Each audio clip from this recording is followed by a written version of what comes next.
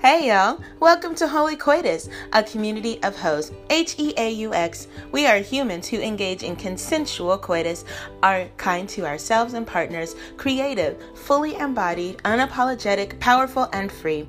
My mission is to encourage everybody and everyone to claim or reclaim their sexual agency and voice, regardless of what parts you were born with or changed, where you live, what you did in the past, what you learned in the past, what you plan to do in the future, whether you've had 0 sex partners or countless a week. Your hoe story is welcome here. You are welcome here.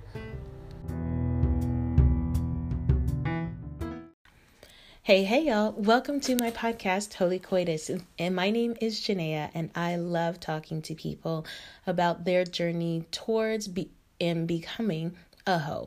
And so I am working on that in my own life, and I love talking to folks as they journey towards the essence of being a hoe, and however they define that for themselves. You can find my work on the Instagram at Holy Coitus, which is HEAUXLYCOITUS. Feel free to join the revolution. Share your story, buy a t-shirt, follow these folks that I have on my podcast, and converse with them. These are incredible human beings, so brave to share about their personal stories and narratives. Also, this is your friendly reminder and encouragement to also share your story. I'm always looking for people to share their journeys. There is no rule per se on who is accepted or if your journey is hoe enough.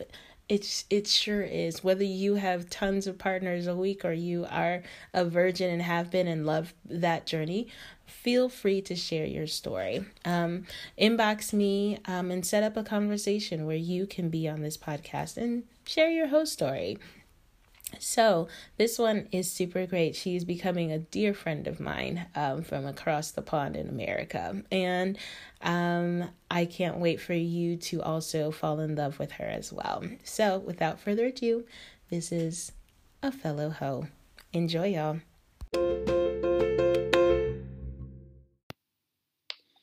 Hello, everyone, and welcome to my podcast, Holy Coitus. I am Janaea, and I am a hoe, and I am talking with Sarah today. She's going to be sharing her hoe story, which I'm super riveted by, and so welcome, Sarah. Who are you? Where are you? Yes. So, I am a child of missionaries, Protestant. I am a mother of 7. I'm divorced recently after a 32-year marriage. And, wow. Yeah. That's a lot. There is just so much baggage, like it's not all right here under the eyes. Mm-hmm. A lot of it is this morning, but and I have so many friends. I kind of feel like I'm representing, right now, and it's kind of heavy. I have a lot of people that are still embroiled in the harmful, abusive theologies that I came out of. And one of my things is that I've said for a long time that bad theology, and this is why I was interested in theology, it hurts people. It's not just existing there, in academia in a vacuum. And the people that it hurts the most are the people who care about it the most. And I cared a lot. I wanted to do what was right. I wanted to know what was right. My father I say he was one of the good ones. He passed in 1998. I was very close to him. He did what he did for, I think, very pure, righteous motives. I don't agree that, with all of the actions, now in retrospect as an adult myself, I'm the exact age this year as he was when he died, 54. And he was a medical doctor who wanted to be a missionary, and he realized that dream, and now I see, even back then, I sort of saw that Americans going to other countries with their faith is not totally, okay. But he did help people in the physical, with the hospital that they built there. And he loved people.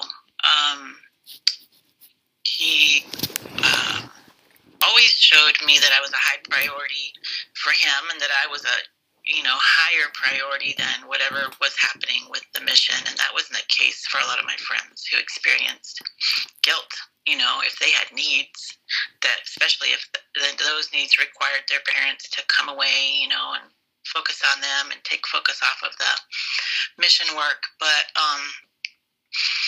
God, we're here to talk about sex, and like I was saying to you just a second ago, I'm highly sexual, and so maybe that's it, but I just feel like you can't take sex out of any aspect of life as a human being. Like, it's just intrinsic, evolutionarily, to who we are.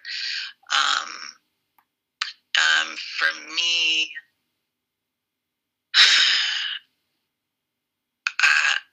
the theology issue is huge. So, Genesis 1. I'm so super triggered. I was having a conversation with another Instagram buddy who's a deconstructionist, a young guy, and he was like, yeah, I'm trying to read the Bible in the Message version, see if I can handle that, because we're talking how it's been weaponized, so much, yes. and so triggering. And I was like, how's that going? And he said, well, I'm in Genesis, and he said the word Genesis. I just felt so much anxiety. I can't even handle it. Wow.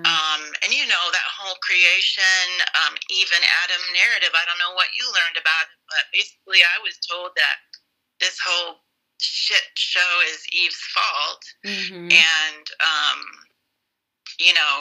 and also in purity culture, how it's 100% on the woman to make sure that, she doesn't cause a man to stumble, and always being careful how she dresses, and where are the, what's the focal point, make sure there's nothing drawing any attention away from your face or what have you. But one thing I kind of wanted to start, like, back in my formation sexually, I got 0 sex education. My mother, she, I think, was very repressed, but she tried to sort of give me the line or the message that, oh, sex is good and beautiful because God made it. She tried to say those words, but it was super unconvincing. Yes. I could tell that she really did not believe that. I found out later, after my dad passed, she told me that she never once had an orgasm the whole time that they were married. That makes me so sad. Oh my gosh. But she literally told me nothing, and since I was so sheltered, I didn't go to public high school. I was a virgin when I got married. My honeymoon was traumatic. Like, in no way was I prepared for any of that. It was not fun. It was not pleasurable. And when I got divorced, my first sexual experience as a 53-year-old woman, it was the second man I ever had sex with. Wow. And it was amazing. I'm so thankful for him, even though that turned out to be not a good fit. But it showed me what was possible. Mm-hmm. And, definitely, certainly what I'd been missing out on. And he was very generous and skillful. And I was like, God damn, I didn't even know any of this was possible. There's so many possibilities. And, yes. Mm-hmm. So I felt like there was a lot of healing that took place through that first experience that I had outside of my marriage. And then that's only been back in May. Wow. So not that long ago. And I've tried to educate myself, and I'm using YouTube a lot. Mm-hmm. Mm-hmm. And when I left my marriage, I referenced that I have 7 children. Because of all of the faith issues that were tied up in my leaving, the relationships with them right now are strained. Mm. But one day, I hope to be able to have a chance to correct or do it better with them regarding sex ed. If they ever feel like they come to a place where they're comfortable asking me some questions or coming to me for resources or advice, I feel like I'm such a better place, to address that and handle that now. Cause I have a couple questions sure. for you. So let's circle back to the beginning part of your story. You said that your mom, there was no sex ed. But did you, because I remember my first sexual things, my mom was pretty good, but I looked in the card catalog at the library to find some stuff, and that was my first experience was actually with porn on accident. So who taught you what you did know before your wedding night? Who or what? Or you literally knew zero I honestly things? Didn't know anything. I had not watched porn. I really didn't talk to my girlfriends because none of them had sexual experience. We were all virgins, as so far as I knew. If anybody wasn't, they weren't festing up. So, no, it was a blank slate. It was a complete unknown. Somebody, one of your guests, I think I've listened to a couple of the podcasts. One of them was talking about how she hadn't seen a penis until well into adulthood. Yep, that was you. Oh my gosh. It was. I had my little brothers. As a kid, that's it. But as far as a man, no, and that was a whole thing that was scary and unknown, but they are very scary. No,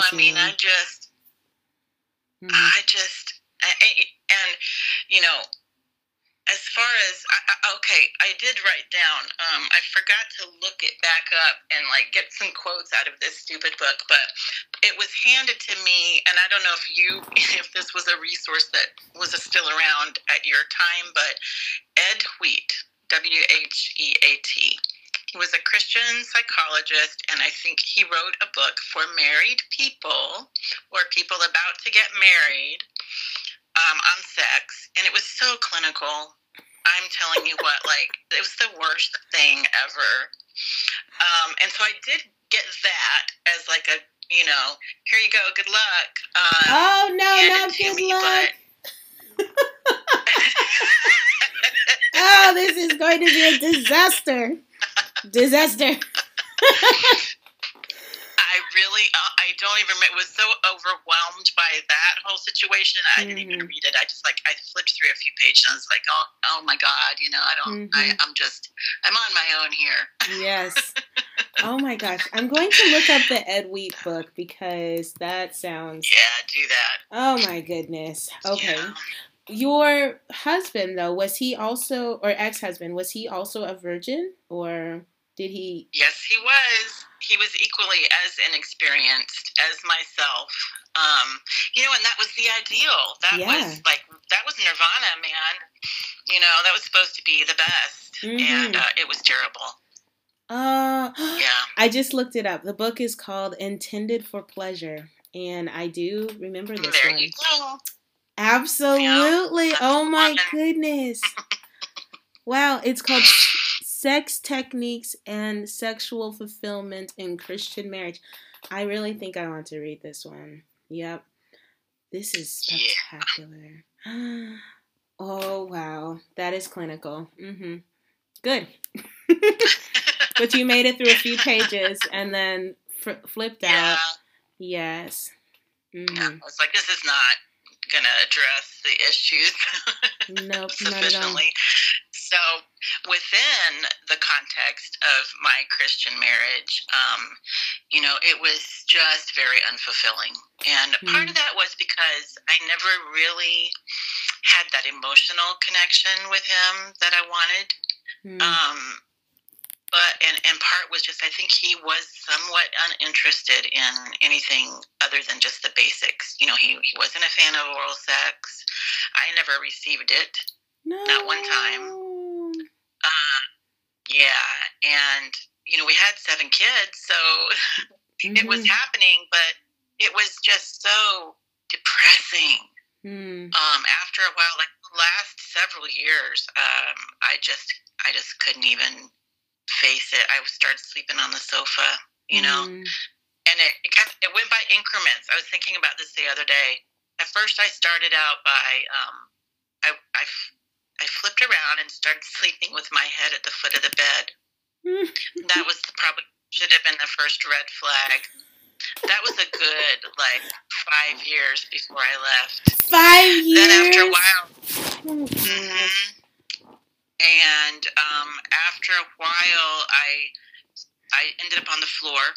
I was sleeping on the floor in our bedroom, and that went on for maybe a year-ish, and then I downstairs to the sofa, So little by little, I was kind of giving myself the heads up that this is the path, that you're on. And because I am and was taught to not acknowledge my feelings or talk about them, or I was, given permission to have any, I was not in denial, but just completely unaware of all of the significance, of these indicators that were happening all around me. And so when finally, this past March, I guess it was, I had been thinking to myself,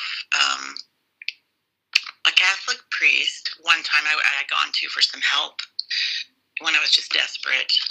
And I said, I've been told that I'm supposed to obey and honor my husband in everything unless he asks me to do something sinful. And he was just quiet for a minute.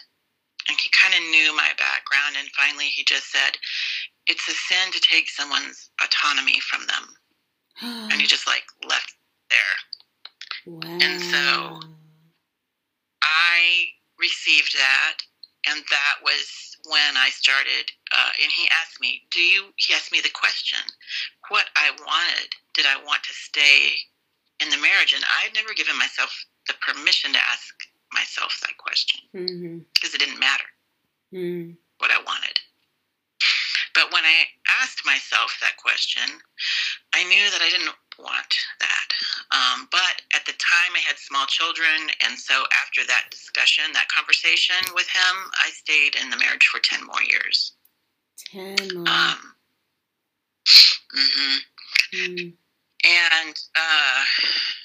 And in this March, I was just, the whole COVID was just had shredded, the remnants of whatever was left between us, and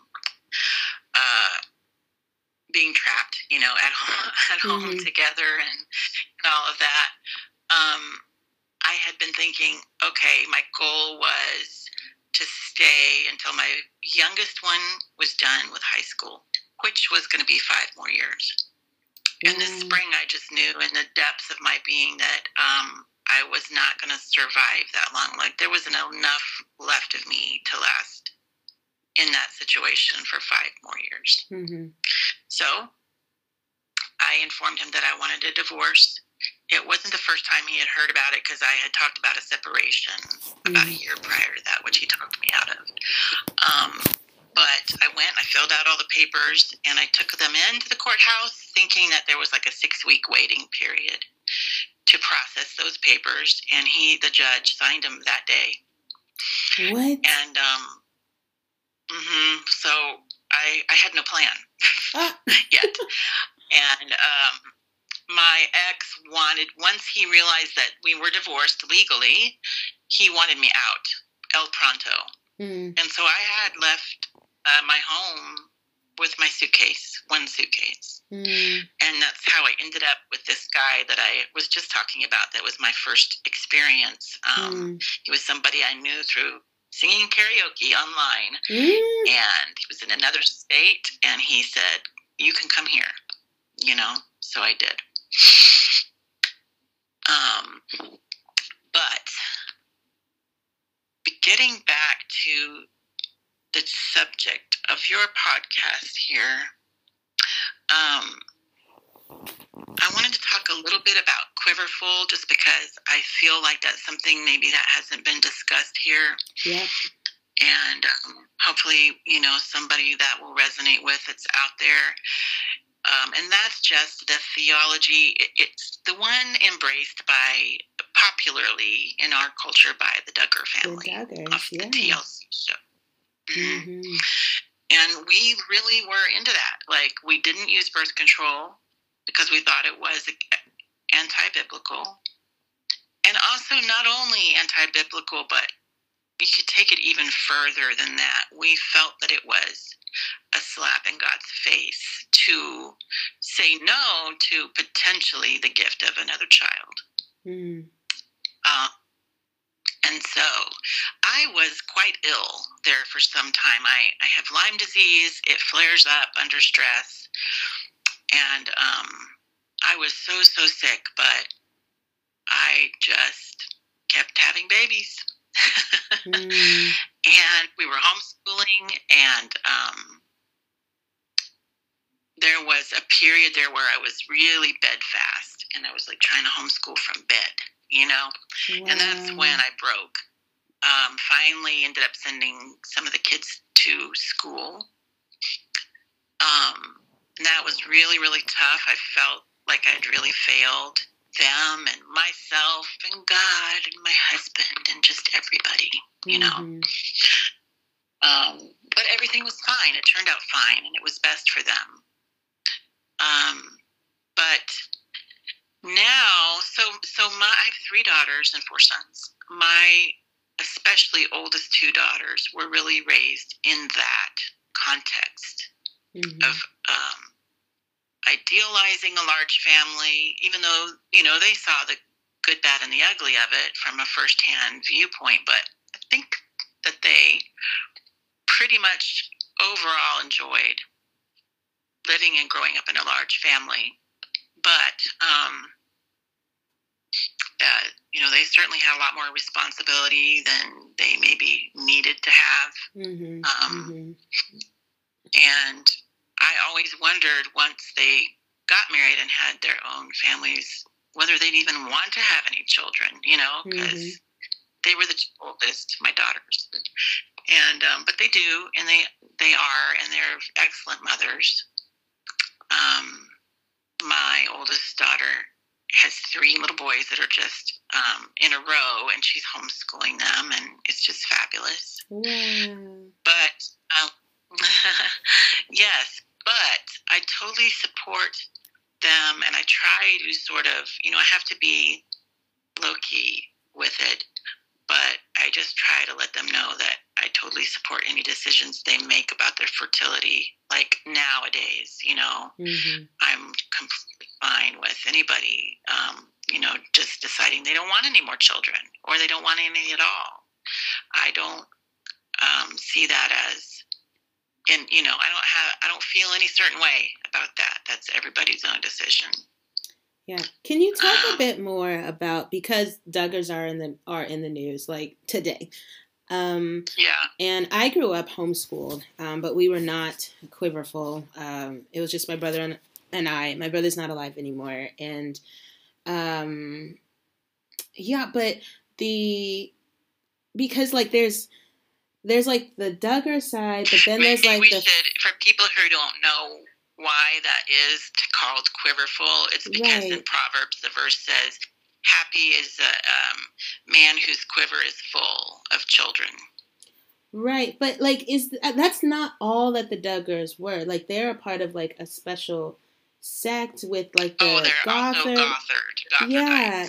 So like is Gothard and Quiverful together, or are they separate, or like they're separate. Okay. They overlap in the Venn diagram, but no, they are separate. Okay. And then your side, what was the denomination that you grew up in? Because you were a missionary kid, and is that the same as the Quiverful? Like your parents were also Quiverful? Like, no, my parents were not Quiverful. They were Independent Baptist, which is one of the most conservative, fundamentalist Baptist groups. So a lot of people who are familiar with Baptist, they know the Southern Baptists, which are quite liberal, actually. Yes. But the independent fundamentalist Baptists, what I guess singles them out or defines them is that there's no overarching authority. Like there's not a conference, there's not like an Episcopal board or anything. There's not like a group of bishops. Each pastor has complete autonomy over his congregation. And when they do fellowship together, it's completely on a, I guess, kind of arbitrary, regional, voluntary basis, but none of them are accountable to anybody. So it's quite dangerous for the parishioners, and they have no voice or way to call anybody to account. But it wasn't, the Quiverful was not a teaching that was embraced by the church that I was in. It's something I was exposed to after I had my own children and decided to homeschool them. And I was largely into that through Mike and Debbie Pearl. I'll just throw some names out. Some of you will know of them. But definitely Gothard. I never did the Gothard homeschool curriculum, but a lot of my friends did. Some of them even went to IBLP headquarters and worked there. Really? Yes. And let's see, who else was pushing the Quiverful on us? Mostly Gothard and the Pearls is what comes to mind right now. And I read Mike and Debbie's child training book, To Train Up a Child. It's To Train Up a Child. So that's they are. Oh my God. That book is also truly spectacular. Yes. Can you give? Yes. I wish I had kept my copy, so for reference for times like this. But I probably burned it or something. They all should be burned. They were really abusive to their children, and they taught some techniques really should only ever be used with animals, if that. And they were sadomasochists, in my opinion, because one excerpt that I clearly remember, I don't even need to look at the book for this one, they were talking about how one of their children didn't want to sit in their car seat as a toddler, and how they handled that was they would bring the car seat, put it in the middle of the living room floor, strap the child in. Yes. Then the child would just scream and cry, and they would just leave them in there. It didn't matter how long, if it was an hour, 2 hours, until the child submitted to being in that car seat.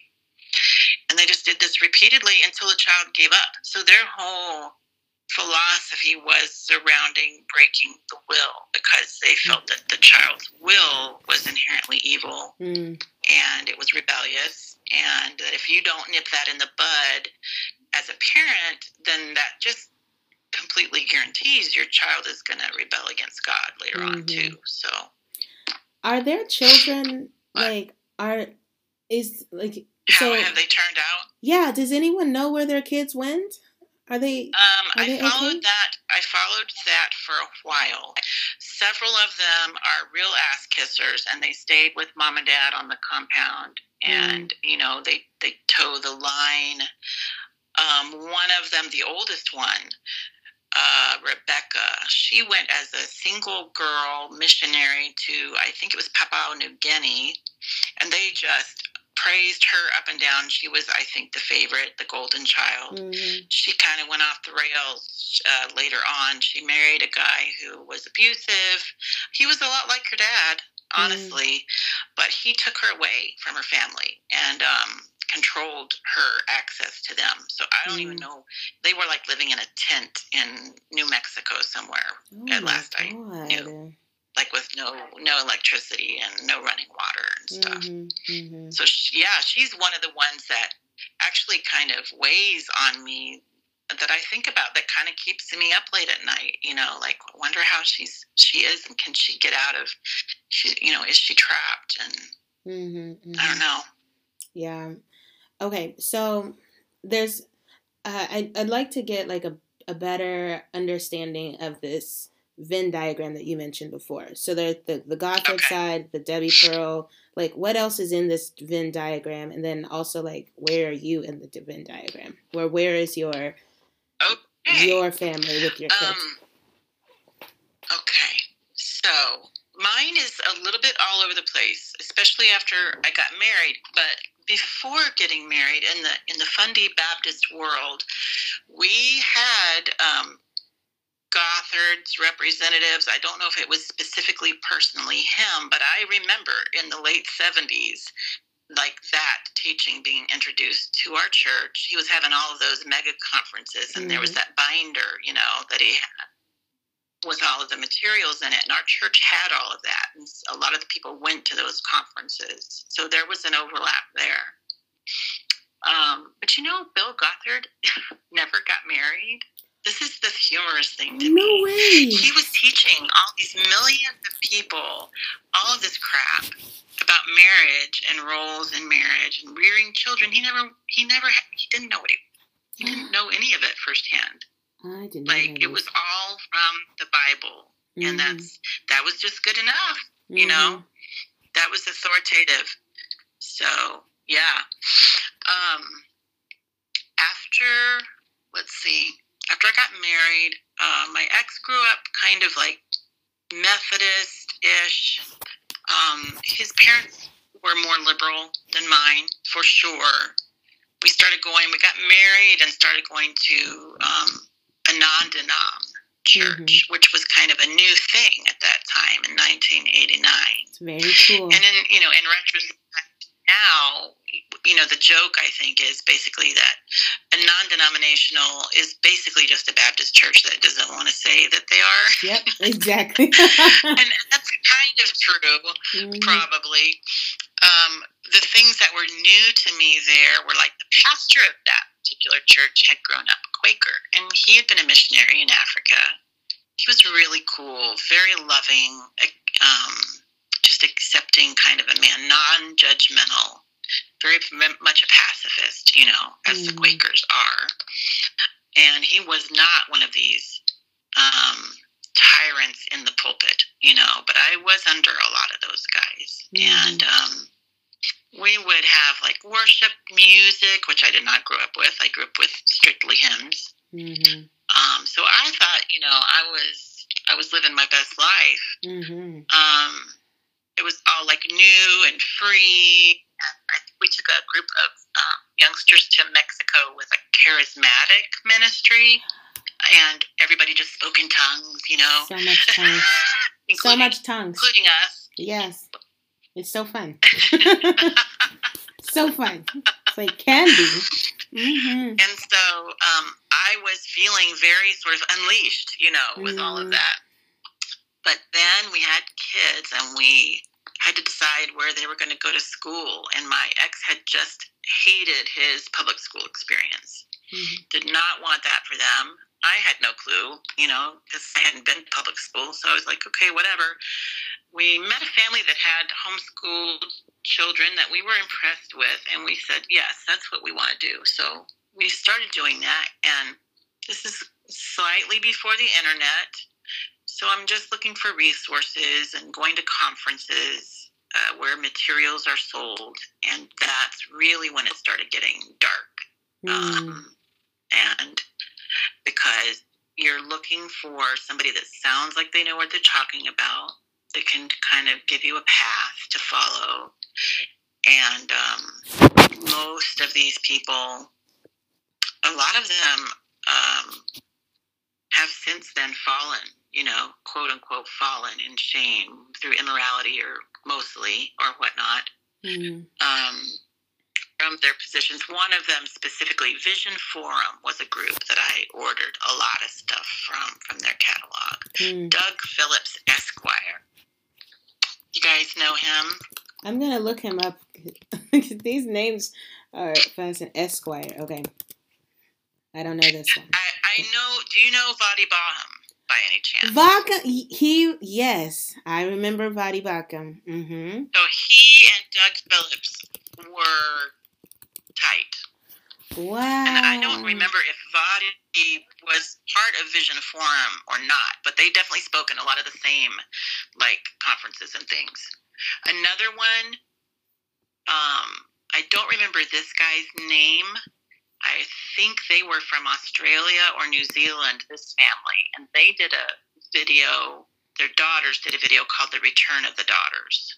I think that was what it was called. Whoa. Okay. Talking about stay-at-home daughters and how you're under your dad's authority.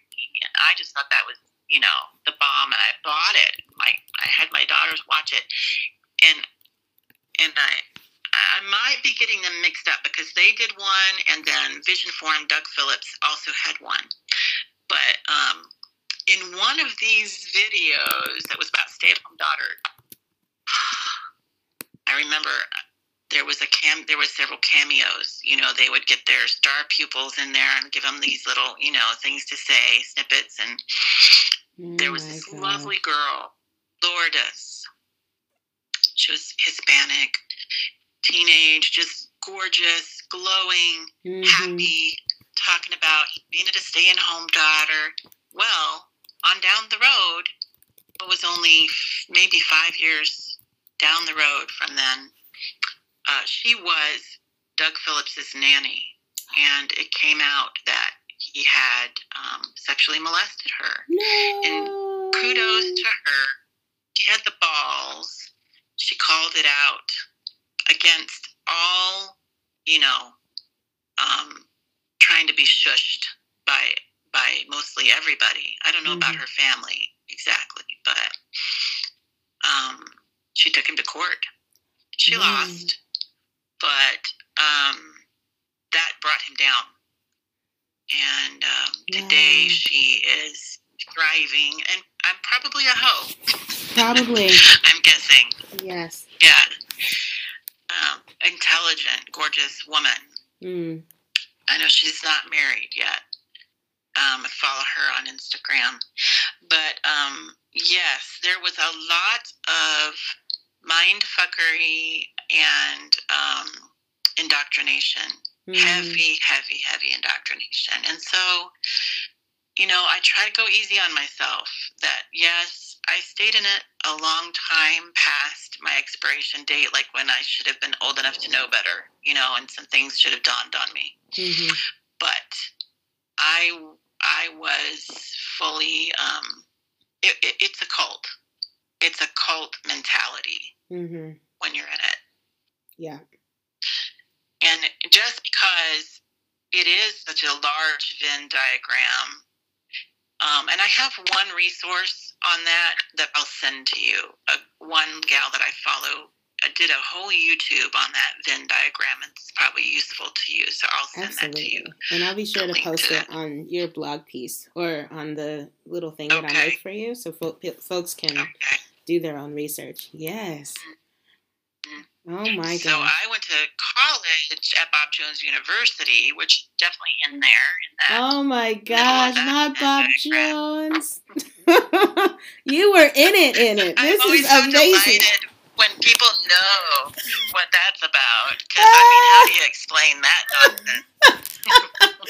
It was like it's like Liberty University is like, it's like Liberty, I think, is Bob Jones light, and then, but I don't even know. Bob Jones is Liberty University's little sister that wears bloomers.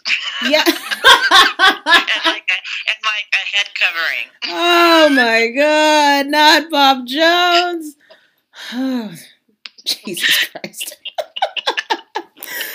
Wow. So we could talk a little bit about that, because I observed that so many of the marriages that took place between people who had dated one another at BJ, they failed because, you know, it was so supervised. Every date there was, what do you call, when you have the person that's watching? Yeah. Yes, thank you. Mm-hmm. They were chaperone dates. We had a big building that was called the Dating Parlor. It had sofas and board games and an old lady sitting there, and that's where you went. Or you could go to a ball game, you know, that was very much supervised. Seriously. And the old lady in the corner is spectacular. Oh my God. So, I mean, the bad kids were just like, they were busting out everywhere, like in the elevators and like outside of campus, right outside the fence, and like at the mall, and wait, there was a fence? In cars, you know.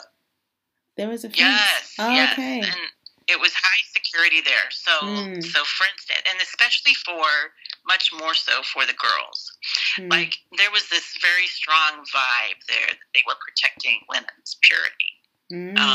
And that, you know, that was a dangerous thing to explore, you know.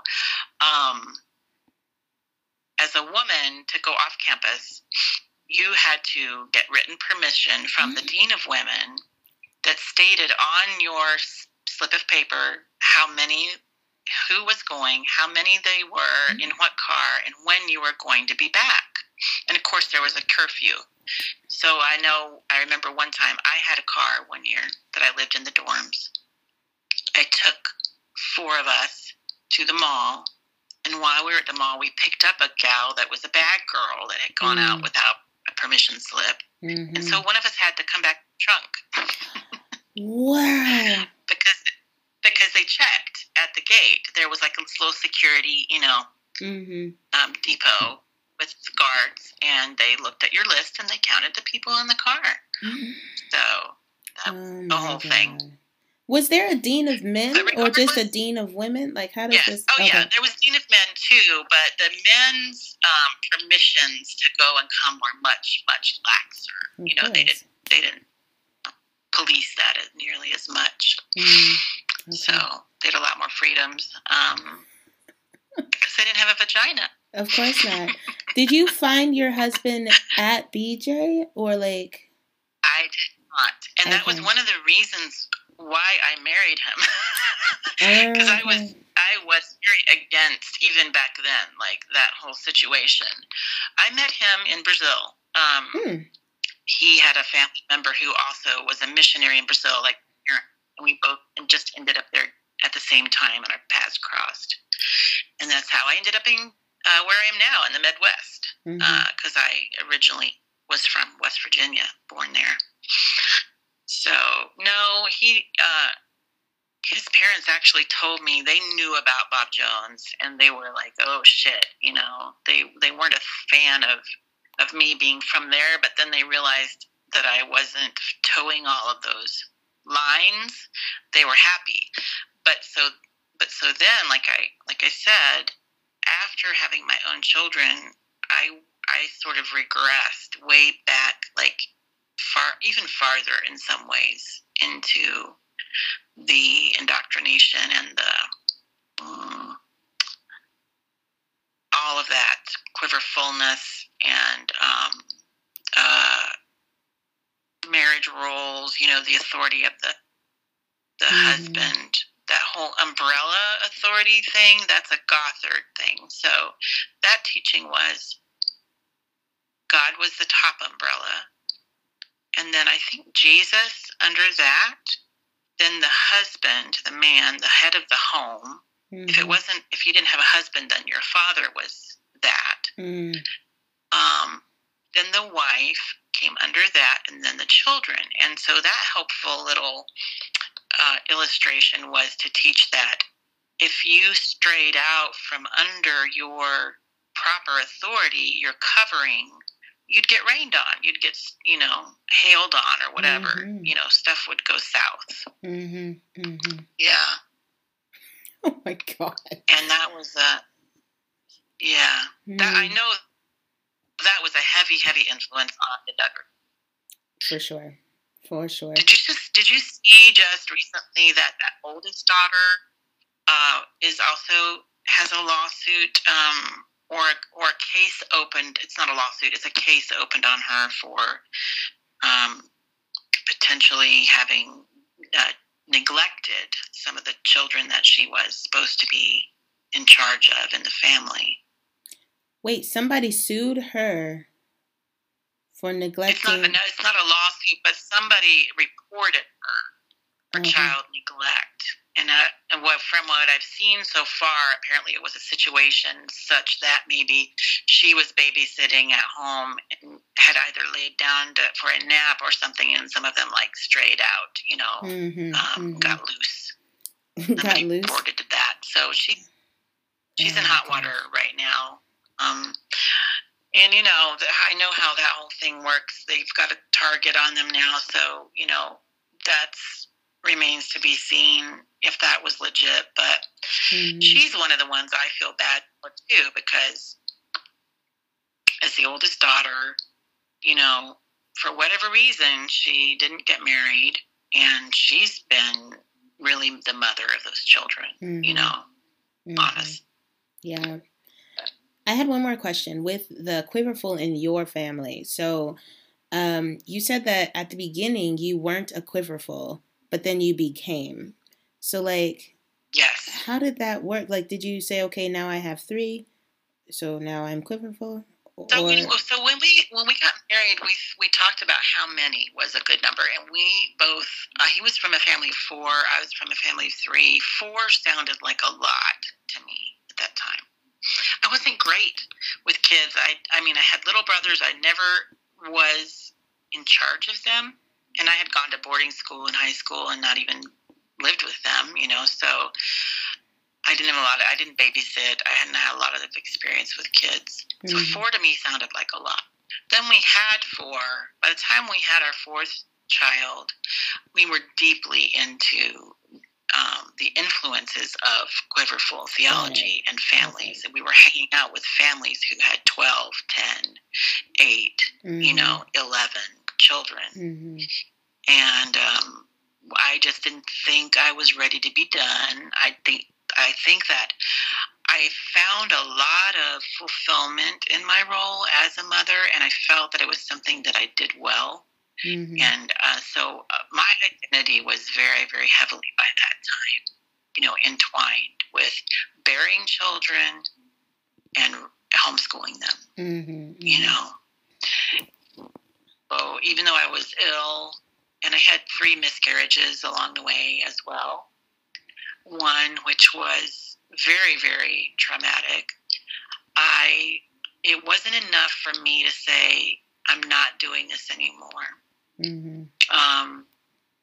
So when I was 40, I had number 7, my youngest, my baby.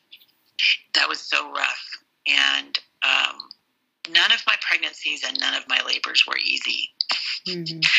But his was truly, truly, difficult. And by the time I got him out, that was when I knew I could never, ever do that again. But mind you, I'm still just using natural family planning because I'm still convinced that that's the only really allowable way to handle it. But after I had him at age 40, I finally figured out that I ovulated on day 12. Mm-hmm. And instead of 18, and that was enough to make it be a successful method for me. Mm-hmm. Mm-hmm. So. Wow. But. So, okay, one more question when it comes to not Quiverful, but I know with some of my folks that I grew up with that even, like, condoms, absolutely not, but natural family planning, like, some of my people were like, if he wants it, then you have it, like, regardless of what time in ovulation you are, like, that's your duty, is to have sex when he's ready or is interested. And so there was one person I know, she was on the swim team that we were on, and she got pregnant with her 11th, and she was devastated because she was like, I know I'm about to get pregnant and I can't stop this. So can you talk a bit about like what kinds of birth control, or like what strategies were people using in order to have the 7 or not have the 7 or stop at 4, or like what did that look like in your circle when you were growing up? Not growing up, but when you were parenting. Right. Yes. So growing up, my mother herself did have her tubes tied after number 3. So that wasn't like an issue for her. She didn't struggle with that decision, and she never understood why I kept having the children that I had. Okay. She didn't support that. The circles that I was in as a young mom and wife, and my peers, it varied, but I think the ideal, or sort of like the best, most secure answer to that dilemma, if you really, like if the mother really, we had known families maybe where the mother was even worse off than I was, physically. Then really the biblical answer to that situation was supposed to be just didn't have sex anymore. The husband was supposed to just give that up. Wow. For the good, the larger good of the family. Mm-hmm. Other way, I mean, condoms were definitely frowned on, and any type of morning after pill obviously wasn't going to be an option. I did have a couple of friends. One was Catholic and one was Reformed, where they were taught there is no acceptable method. Like you must be constantly available, even during your fertile period. Wow. Yeah. Okay. Oh my goodness. What a time to be alive. That is unbelievable. Mm-hmm. Okay. Well, those were all of my questions for follow-up because I didn't quite understand. Okay. Now, where are we now in your journey? Yes.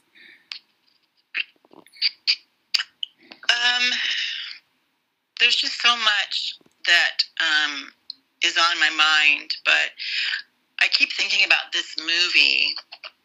It was called Love in the Time of Cholera. It was a book, too.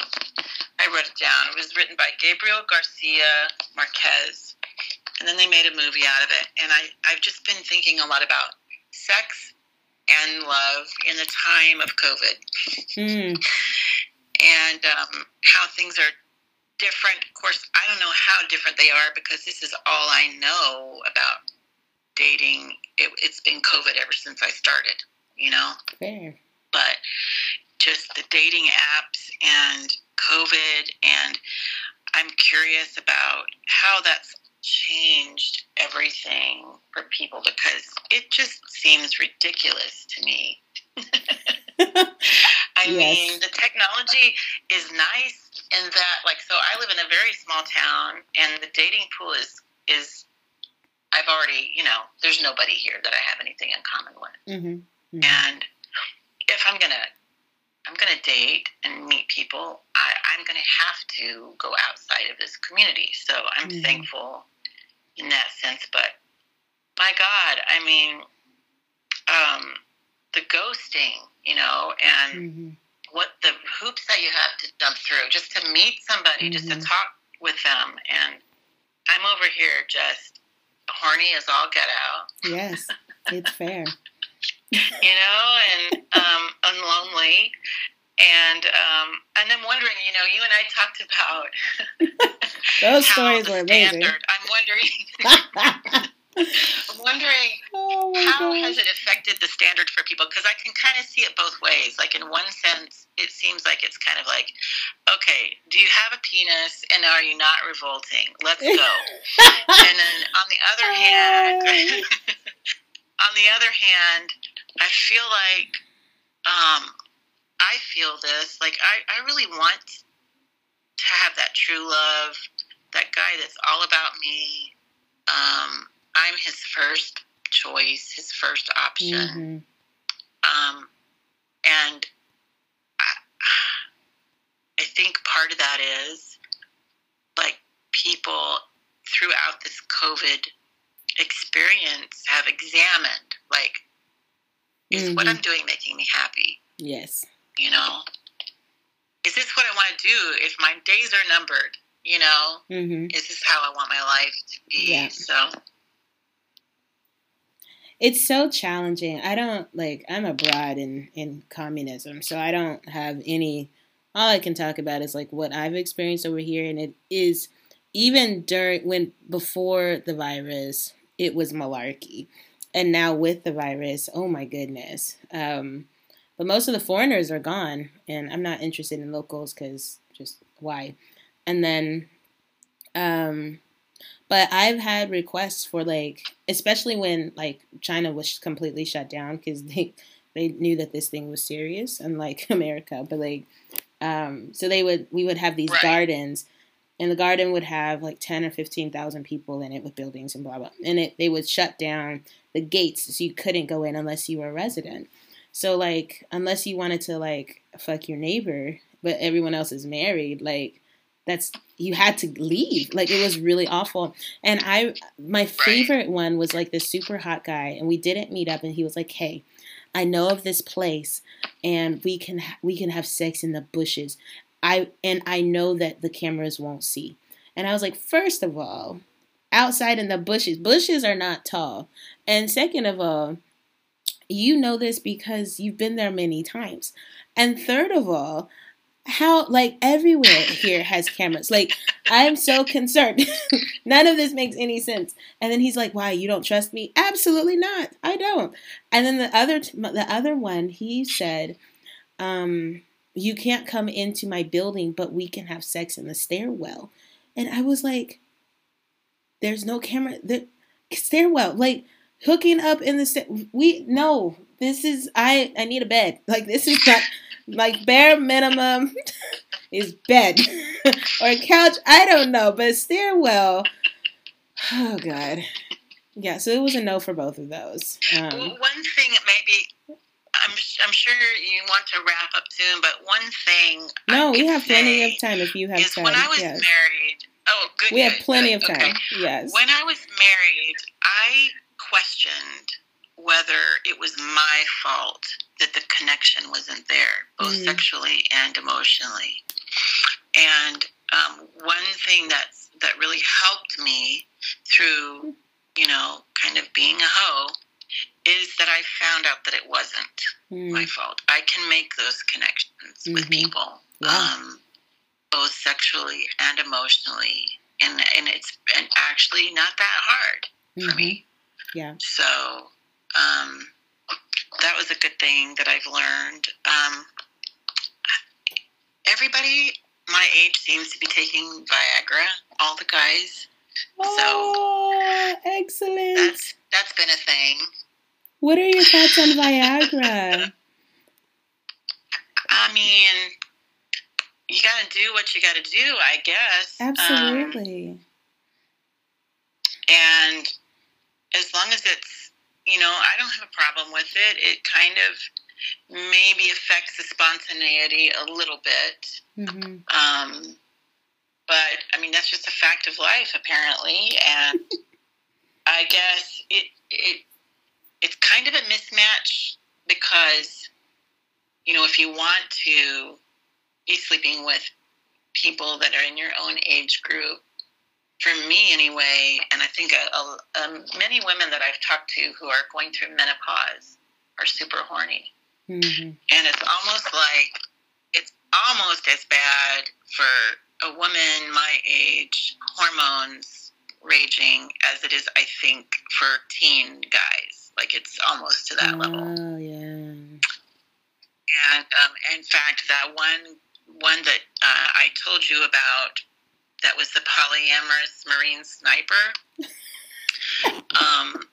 He told me, he was like, "You're wearing me out. You need to go get another boyfriend." Oh, excellent. That is the best compliment ever. I'm so proud of you.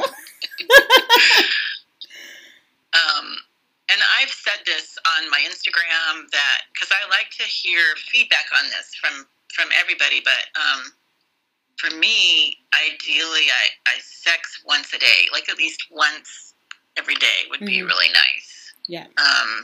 That's kind of where my threshold or level, my ideal would be. Mm-hmm. So just finding that match of, because it's been, not every guy, especially my age, is that into it, mm-hmm. And really wants it that much. So. Mm-hmm. Mm-hmm. And I'm not such a fan of sex toys, and I guess I should not knock something without having tried it, but, I much prefer skin on skin and like having that connection, that human connection. So, I don't know. Yeah, I cuss out my therapist regularly about how much I hate sex toys, and she's like, well, so I'm working on it because I'm not a fan either, but I don't have many options right now, and so it's pretty. Oh gosh. Yeah, it's hard. Mm-hmm. Another thing that kind of is twined up in all of this, for me, was body image and how I perceived the male gaze and what I did with that, and the shame and guilt feelings that I always had over that, especially as a married woman that was unfulfilled, and I felt a lot of pressure to, rein in my thought life and not flirt and not receive flirting. And a couple of times, like after I'd basically finished having children and I could kind of get my body, back, I lost a good bit of weight about 10 or 12 years ago, and right when I was getting down to the lowest weight I'd been at for a while and feeling good about myself, that it just started to get to be too much male attention, and I wasn't ready to handle it emotionally and mentally, didn't know what to do with it, so I sabotaged myself and just gained it back, to escape that whole conundrum. Yeah. And so I think that's an experience maybe other women can relate to as well. Yeah, for sure. So when you are, like, now that you are in your hoe phase or whatever you're wanting to call this season, like, how do you feel about your body, like your actual body? And what are some of the thoughts that you have? I feel good about it. I was a little bit self-conscious right at first, like being exposed to somebody usually that I didn't know that well,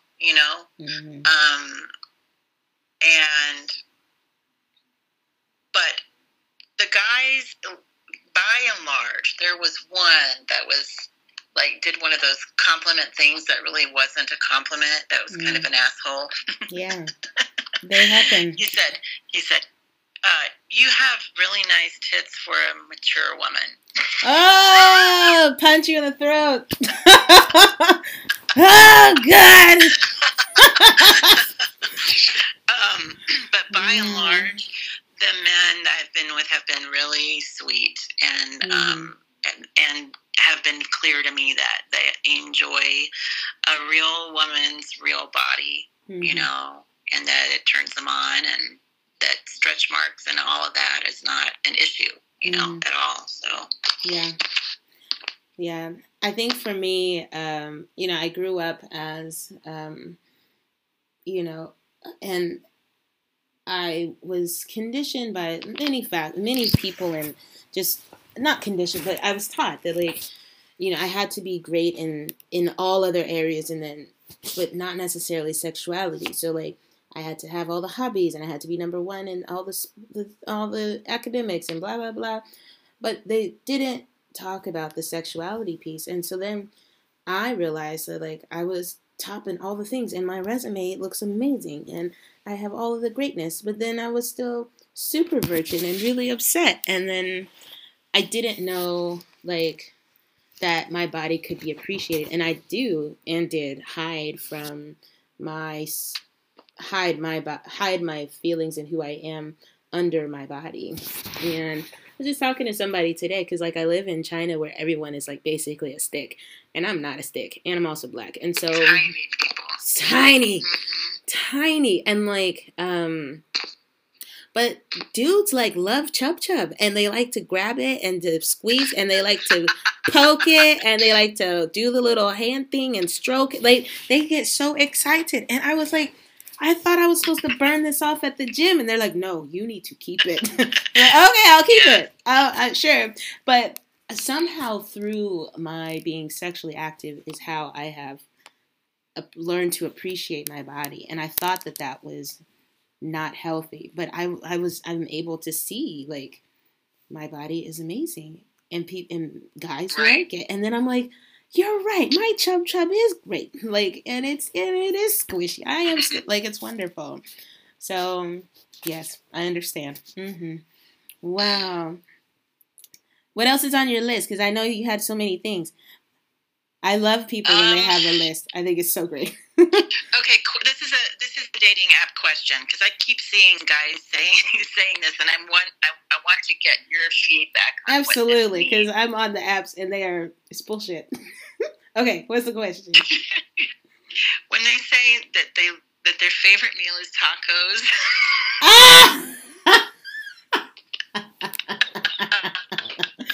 Is that a sexual reference? I feel like it is. Yes, it's pussy. Okay, I'm just checking.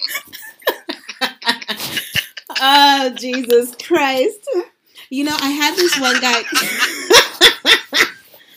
Like, I think they go to the same website, like, and to find this shit, and they share it with everyone. Like, oh, wow. Good job. That's when you give them a thumbs up. Like, oh, me. Like, but you can't say me too, because you like pink. Like, you say, well, I like hot dogs. I don't know. Like, excellent. Oh my goodness. Yes. So I've gotten to go out with such a wide variety of guys, and see, I didn't date before I got married. I really didn't. I had one steady boyfriend in high school, you know, that was the typical puppy dog romance. We didn't have sex. And so I am enjoying it. I've dated a couple of guys that were professors, a lot of blue-collar workers. I love them, too. You know, electrician, a mechanic, a guy that was in juvie. Yep. That was the bad boy. Yes. You know, a couple of different military guys. This most recently guy that I went out with, he was a paratrooper, an Army paratrooper. And I think I told you, like, my kryptonite is tattoos. Even the college professor had the alphabet tattooed in tiny caps down the inside of his arm. That's really hot. Yeah, that's hot.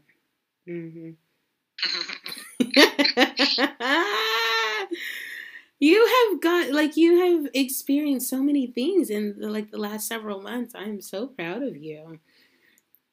Thank you. Yes.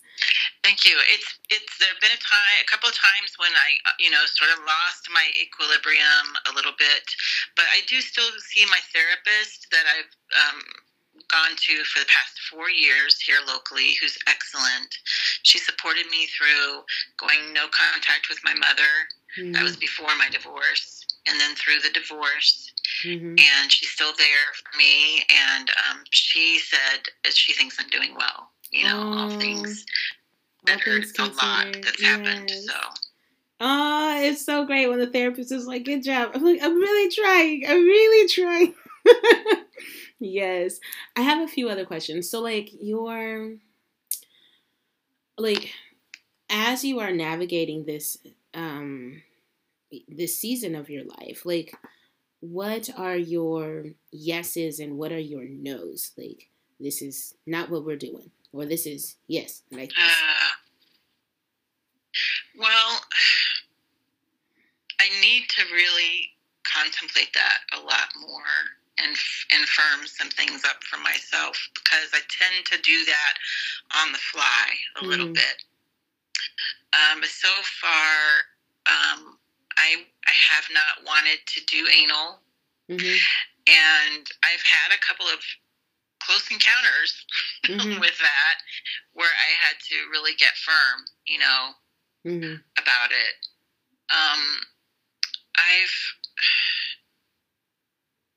I've kind of decided that my girlfriend group that I'm loosely, unofficially in here locally, that we just talk together and kind of compare notes and support each other. This one gal, she has a saying: if it's not a hell yes, it's a hell no.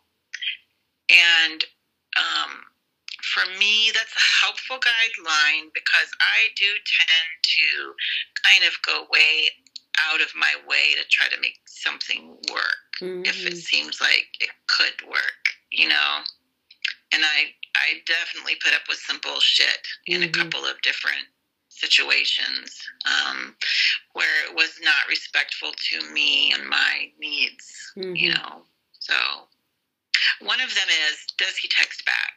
I went along with a situation for the longest time when I would be in the middle of texting this guy and he would just disappear, and it could be 12 hours or 4 days, and I can't function like that. Like, I need way more affirmation than that. For sure. So most people, I think, do, but it was really a learning curve for me to understand that. Oh my gosh. Thank you so much, dear friend, for sharing your story and your whole journey after being married for so long and figuring all of these things out.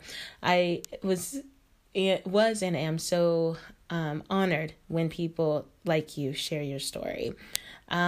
For those of you who have heard this journey and it resonates with you, please feel free to follow her life as she's figuring things out and as making it through the world just as all of us are.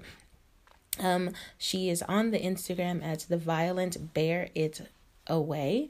And so that is going to be tagged on this episode and also in the show notes, so you can just click on it and follow her. Also, come and join and listen to my podcast and other old episodes of other fellow hoes. Thirdly, come be a guest and you share your story of being a hoe. Everyone is welcome. So, as we close today's episode, please be kind to yourself. Go to therapy, y'all. It'll change your life as long as you get a good therapist. And also, just be patient with yourself and love the journey that you're on, even the hard parts. Until next time, y'all. Bye-bye.